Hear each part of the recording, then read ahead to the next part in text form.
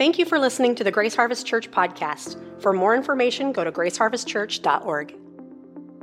Amen.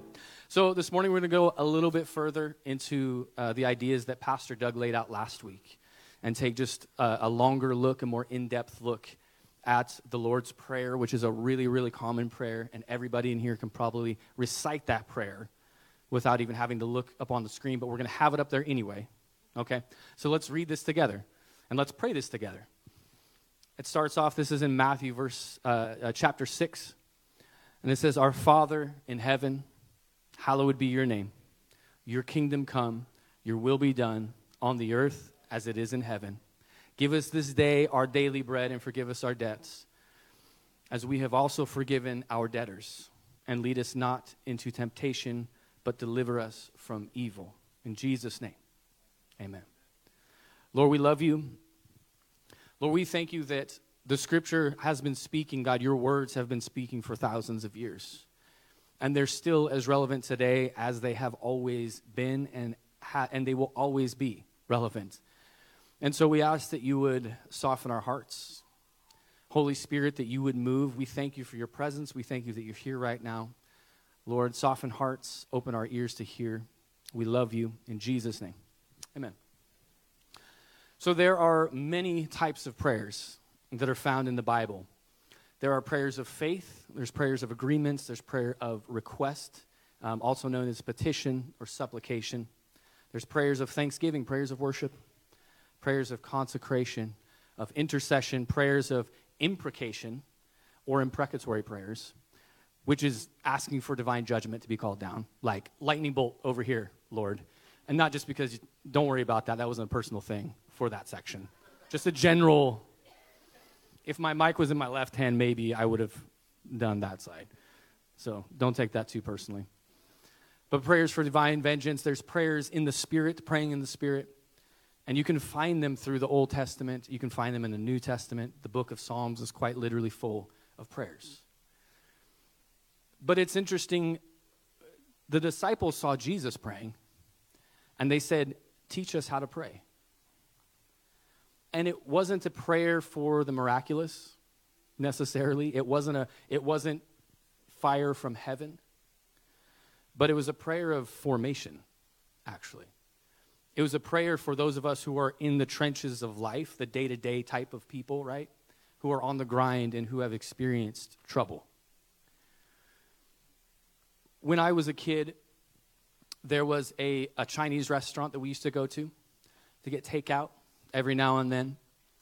And in front of this restaurant, in the foyer area, there was a wishing well.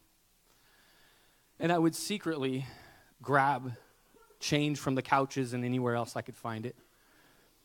I wasn't saved at that point, obviously. So maybe that's what was happening. The baptism didn't work at that young of an age for me. I got baptized again, so it's okay. And as my parents would go in to pick up the food, I would stay in the front, and I would throw coins into the wishing well. And I would always do this sales pitch to my parents, right? When if you have a family, you kind of know how this is. But sometimes there's this space where your parents don't really know what to do for dinner, and they're kind of like, "Yeah, what should we do for dinner?" And so that's the place where your kids will throw in their opinions. Sometimes it's McDonald's, it's Pizza Hut, it's something like that. And I would always pitch the Chinese restaurant. And to be fair, the almond chicken was amazing. It was fire. It was loaded with MSG.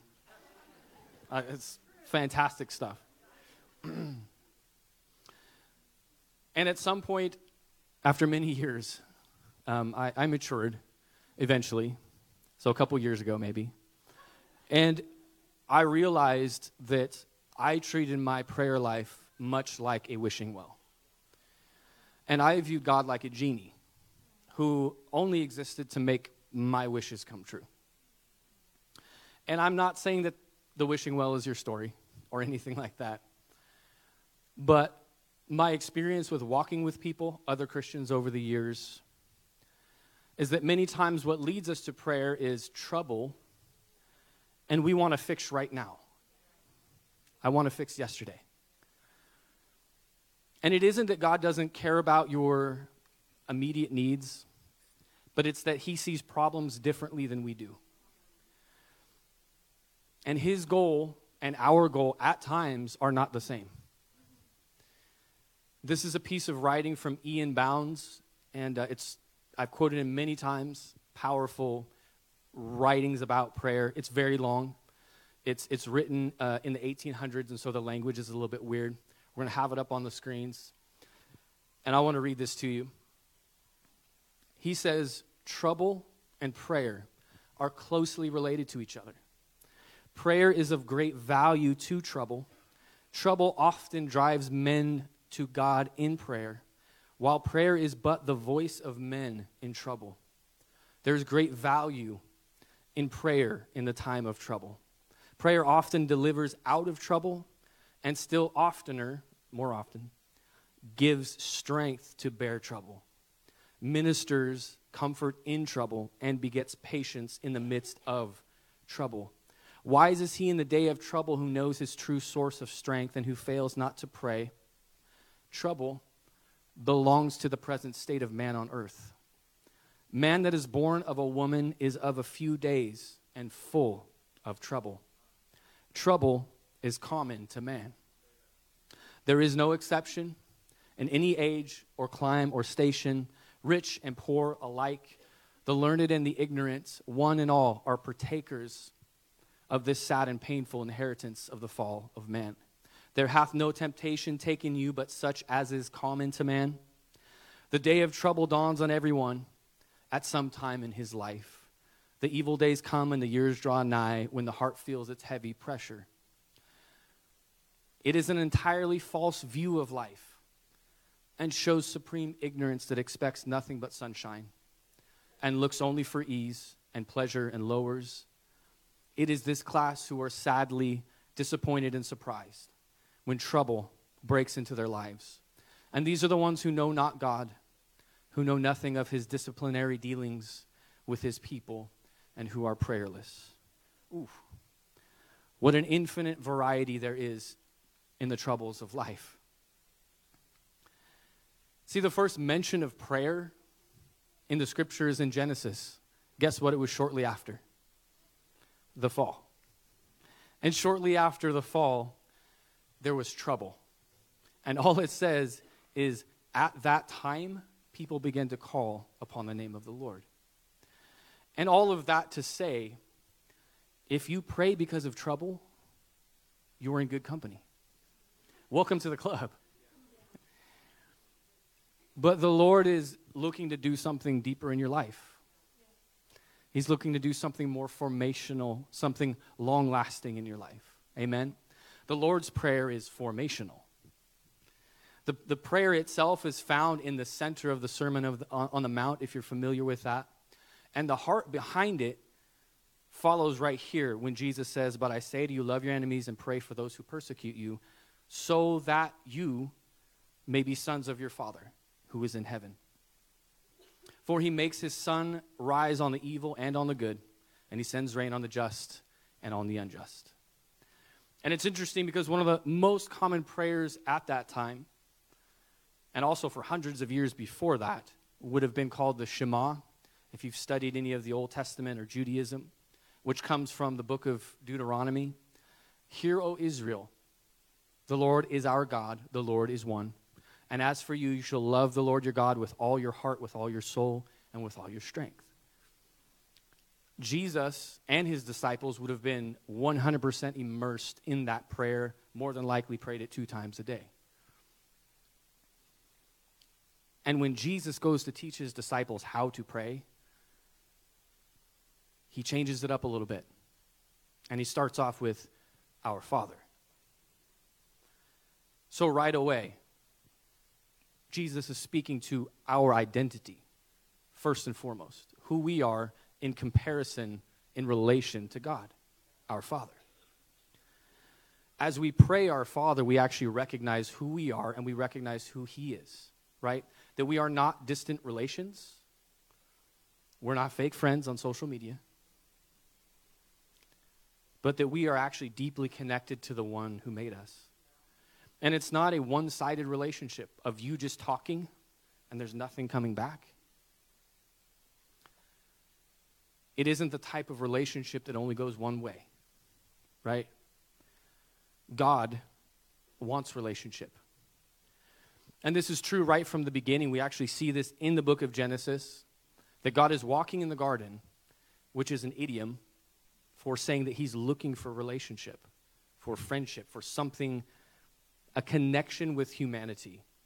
In Psalms 25, the psalmist recognized this. Psalm 25, verse 14, it says, the friendship of the Lord is for those who fear him, and he makes known to them his covenant. The psalmist had a revelation about the type of relationship that we have with God, our Father, right? And the other thing that this reminds us to do is to pray as children.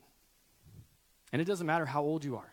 Some of you have kids in this room, grandkids, great-grandkids. That doesn't change the fact that God is your Father. Amen? And so we pray as children. And what that means is that we pray like we have all the faith in the world. We're instructed several times in the scripture actually to have childlike faith, which is like unflinching belief. My life is children right now. We have 4 kids that are 12 to 6. Let's think about that for a second. And if you've had kids, then you know what I'm about to say is true, but there's so many times where they will bring me something that is absolutely shattered, vaporized. There's no way to put it back together. It's not going to happen. And they'll be like, Dad, can you fix this? I know you can fix this. You're like, this is a crime, dude. You need to be arrested for this. I don't know how you even did this. But it's the unflinching belief that you can do that because you're the dad, right? And the mom. Not just dads in there. But the point is that that's the type of faith that we need when we come to prayer. We pray our Father like kids who know that he can do all things. But for many of us, the childlike faith that we are supposed to have was buried in troubles. And I think one of the reasons that we love nostalgia, and we love nostalgic things, and we reminisce about the good old days, is because it actually reminds us of the wonder that we used to have about life, about dreams, about all your hopes when you were a kid. And it kind of resurrects that hope a little bit in us as we reminisce and we look back at those things. When you believe that literally anything could happen and miracles were possible. And somewhere along the way, we lost it. And our Father is also a difficult thing to pray for those of us that didn't have a healthy father figure. Or maybe you don't know your father. And there's a whole range of experiences across this room, good, bad. Maybe your dad was angry, and maybe he was harsh. Or maybe he didn't want you at all. And so prayer is the unrelenting work against not only our own our own cynicism and our own hurts, but the voids that are in us as people and the empty spaces that exist within us to say, God, I have a Father, and he's enough, and he's all in all. Amen? It's a reminder that we are not alone. You're not alone. That you haven't been forgotten, you have not been abandoned, but we have a Father. And he knows what we need before we ask. I said need, not want. He knows what you need.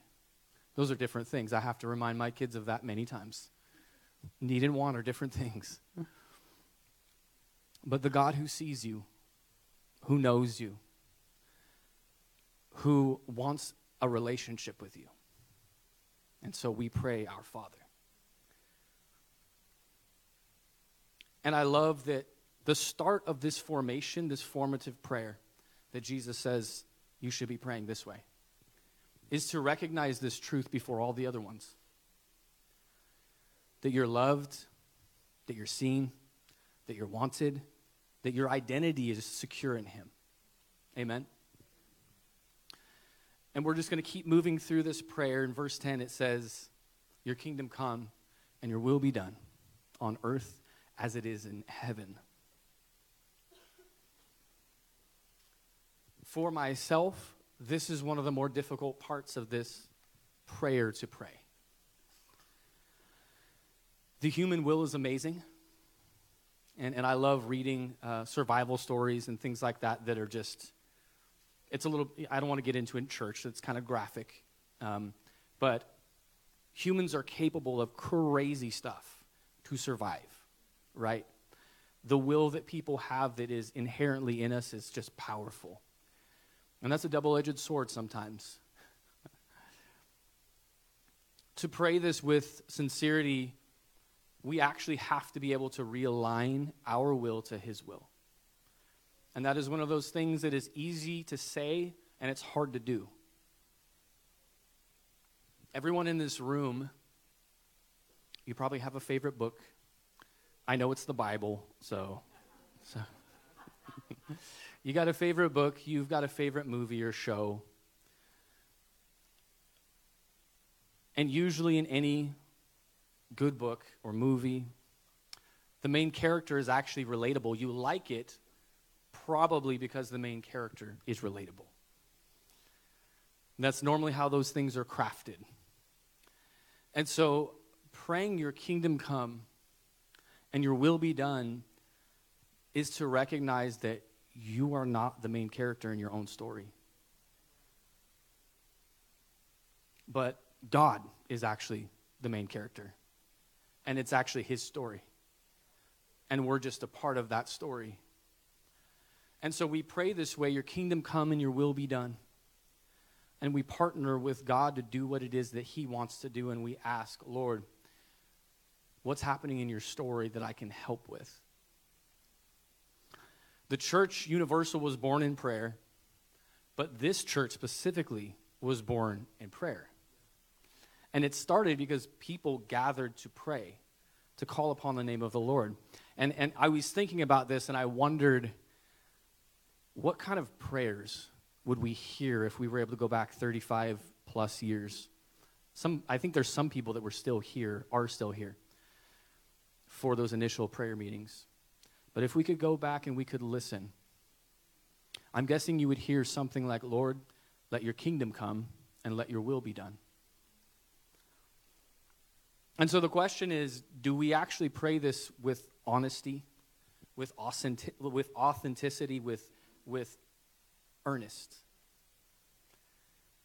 Or are we afraid of what sacrifice will have to be made when we truly do pray this and say, Lord, I really mean I'll do what you ask me to do. I want your kingdom to come. I want your will to be done. But here's the other beautiful thing as we pray this is that we also invite the present reality of the kingdom into our space, right, into our world. It's both eschatological, which means it deals with something in the future, end times. But Jesus makes it clear, and so did the early church, that the kingdom of heaven is actually within reach. And as we pray this way, there's this exchange. And we actually lay down our kingdom to gain his kingdom, which is far better than anything that we can do in our own power. Amen? In verse 11, it says, give us this day our daily bread. Bread is a really powerful symbol in the Bible. In the Old Testament, Jacob offers a sacrifice, and he kind of seals the deal by eating bread. And then Jesus says in the New Testament, I am the bread of life. Manna was called bread from heaven. And I'm sorry if you're gluten-free or can't eat bread. We'll pray that you get healed. If you know anything about my life or my wife, you know that my life is immersed in bread. Daily, literally. My wife bakes multiple loaves of amazing sourdough bread every single day. And the process itself is really amazing to watch. But if your New Year's resolution was to cut down on bread or carbs or keto, you're going to have a real bad time around our house. It will be your nightmare. When I smell fresh baked bread, it makes me happy. I'm not tired of it yet. I don't walk through my door after work to the smell of fresh baked bread and go, oh, are you kidding? Are you still baking bread? I don't do that. There's no secret to this idea of daily bread. Daily bread is sustenance, right? It's for everyone. It's like, I need something right now to sustain me. It's for the mom who's been at home all day with the kids.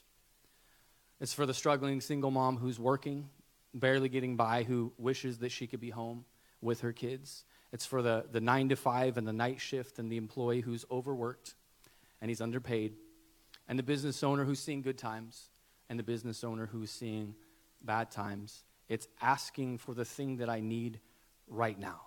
I am not going to make it. And it's spiritual, but it's not only spiritual. And so as we pray this section, we're asking for what we need. The people that were listening to Jesus at this time would have literally just needed food. I need food to get through the day to sustain their work for that day. And maybe that's you sitting here right now. You're like, I need something tangible and real, or I'm not going to make it through. Tomorrow, next week, whatever it might be. But what I love about this prayer, and of course all of it, but specifically this part, is that it says us. It says us. As I pray this prayer, I'm praying for you too.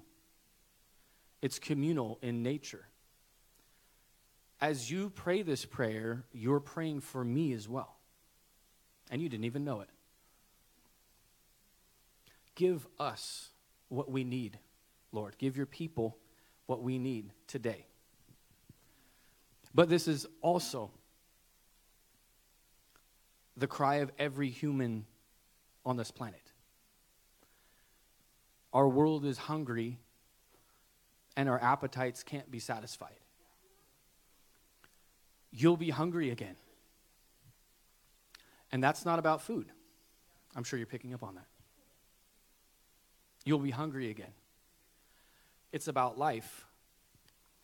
And it's not difficult to see what this means when you look at anybody's life, mine included, when you see what we chase. And the things that we think will satisfy us, and they momentarily do for a little bit. But in the morning, you will wake up and you will be empty again. Because Jesus alone is the continual sustaining contentment that we're actually looking for. Everything else is going to leave you not fully satisfied. And then in verse 12, it says, "And forgive us our debts, as we also have forgiven our debtors." Jesus is after something in this phrase, because he expounds on this idea actually before the text and then after the text. He actually ends this prayer by talking about this part specifically. We must be a people who forgive those who have injured us, those who have wronged us. And that doesn't mean that what they did was okay. Doesn't mean that there shouldn't be justice or anything like that. But what it does mean is that they don't have a hold on you anymore. God forgives us, and we must forgive others. Another thing that is easy to say and very easy to do. Sometimes it's easy to say, I forgive you, but your actions have to show that you actually do. And that can be more difficult. And it's not easy depending on the level of hurt that other people have inflicted on you, right? But the real question is, do you want to be free of that? And I do. In verse 14, this is the verse that I'm talking about, but he says, "For if you forgive others their trespasses, your heavenly Father will also forgive you. But if you do not forgive others their trespasses, neither will your Father forgive your trespasses." A lot of people love Jesus and the grace and all those things, and then they kind of forget some of the things that he actually said. He had some very difficult things to say that require action. And how this is structured is also really interesting, because it's assumed that you've actually already done this. That's how it's phrased. You've already forgiven them, right? Right? It's assumed that you've already done this, that you've already forgiven people as you've gone to pray. And the implication is that we have to be so quick to forgive that it doesn't weigh on you. It's not with you. And we're talking about formation. And the thing is that we know this to be true. God loves you where you're at. He loves you where you're at. He found us. You didn't find him. And he loves you where you're at, but he will not let you stay there. And he is relentless in his mission to mold you into the image of his Son. That's his mission. Your mission may be totally different. Lord, I need this. And then in verse 13 it says, "And lead us not into temptation, but deliver us from evil." And I just want to paraphrase this. Lord, lead and guide my paths and my steps. Don't let me wander down roads that don't lead to you. Don't let my path stray into places that my faith can't endure. This is a prayer for things to come, right? And we pray this way to let the Lord lead and guide us in everything that we do.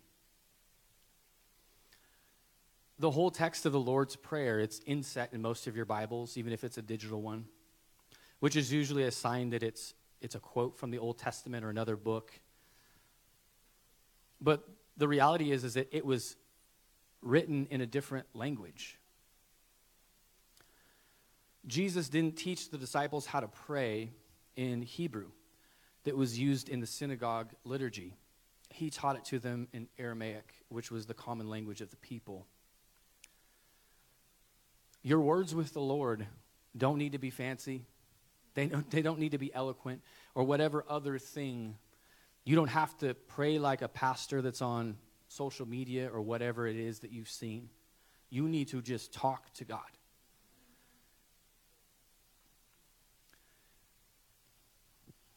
Before he jumps into the Lord's Prayer in verse 6, he says this, "But when you pray, go into your room, shut the door, and pray to your Father who is in secret. And your Father who sees in secret will reward you." And this is a buffer against hypocrisy and the false self that we as people project many times. Because you are who you really are when no one is around. And the Lord knows this. We put up fronts and we dress ourselves in all sorts of different costumes, overconfidence, underconfidence. And the truth is there's probably only a few people, maybe your spouse, who knows who you really, really, really, really are. And I'm not saying that's bad. That's not condemnation. Just saying that's true. But when it's just you and God, there isn't anything to hide. There's no pretense. You are bare before the Lord. And so the real you can actually pray. Who you actually are can pray when there's no one around. And there's space to say what you need to say to the Lord. Things that might be actually difficult to say in front of other people.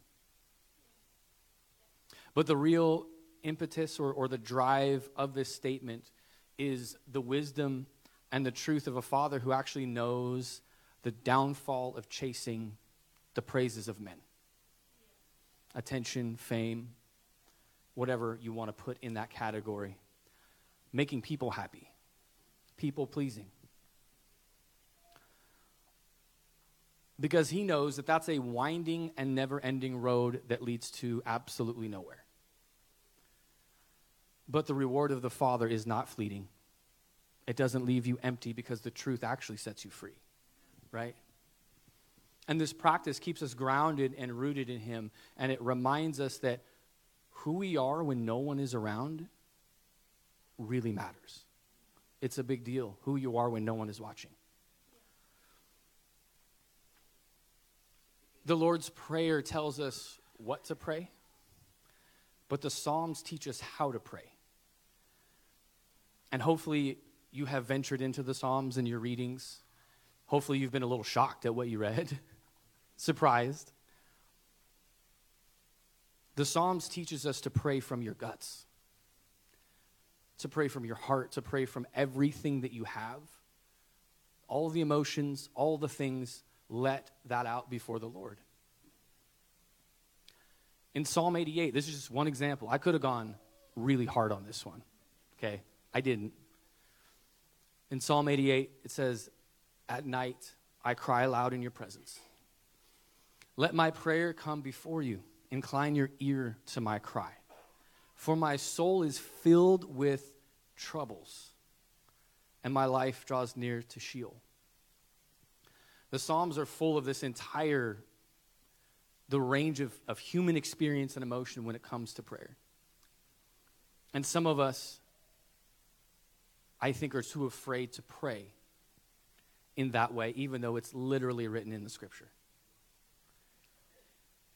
Let the Lord hear your cry. Say the things that you're afraid to say, and pray the things that you are afraid to pray. That rhymed a little bit. Trouble, many times, leads us to pray.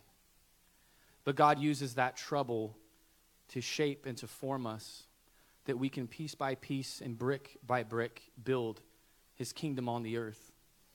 In 1 Peter, we are called living stones. You and I are called living stones, the church. It's not the building that we gather in, or any building, but it's people.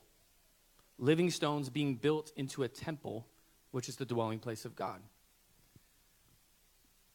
And if you know anything about temples, especially when it comes to the Scripture, the Old Testament, they are places where heaven and earth are one. Where the presence of God exists and there's nothing between it. There's no veil. There's nothing in the way. And where his presence is and where we do his will, his kingdom is manifest and it's established on the earth, right? Or at your house or in this place. And there's always so many questions about miracles and wrestling with faith and all those things. And I think the miracles will come. God does what he wills through whom he wills. And I have personally seen things that I can't explain. And God has used me in ways that were very, very uncomfortable to minister to other people. Because I'm fairly logical, a little bit cynical. I'm a realist. I've been that way since I was a kid. My aunt and uncle tell a story. When I was about 4 or 5 years old, they were babysitting. They were watching me. My parents were out on a date, and they were trying to get me to eat broccoli. And at the time, this was the 80s, okay? So at the time, He-Man was my thing. Okay, I don't know if anybody knows what that is. Anyway, it doesn't matter. Okay, roided out guy with a sword. Okay, if you're a 4-year-old, what's better than that? There's nothing. He-Man was my thing. And my aunt looked at me and she said, well, He-Man eats his vegetables. That's why he's so strong. You don't tell a 4-year-old that it's steroids. Okay? And so I looked at my uncle who was sitting there. He was eating his broccoli. And I eyed him up and down. I assessed him as a man.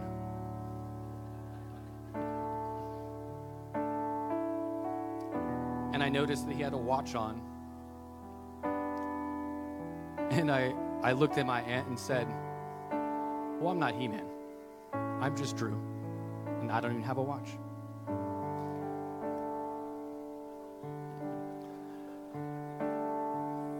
And all that to say, and I'm not saying this is a daily thing, daily basis or anything like that.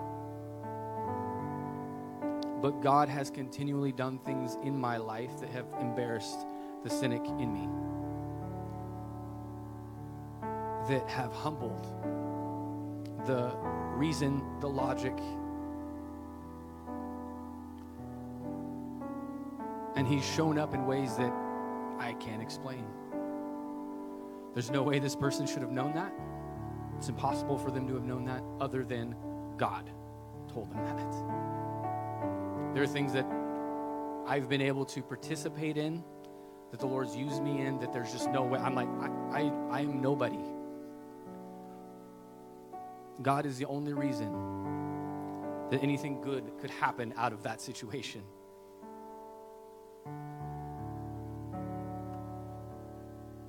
And in all of that, I've just, for myself, committed to just pray.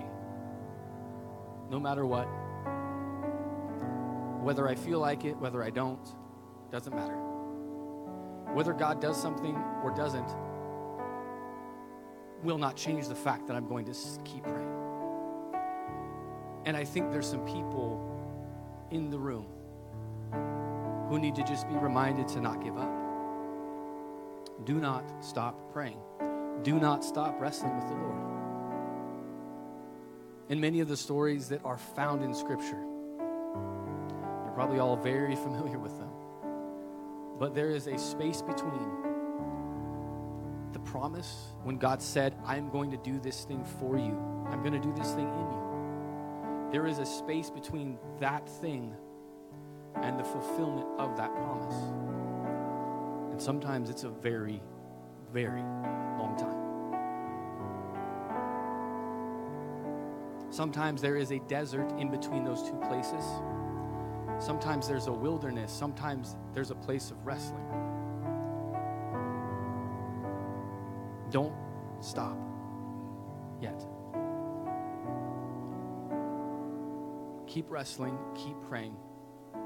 Let the Lord use those spaces between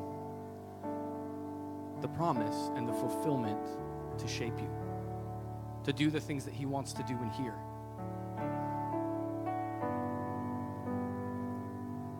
Can we take a few moments and just pray?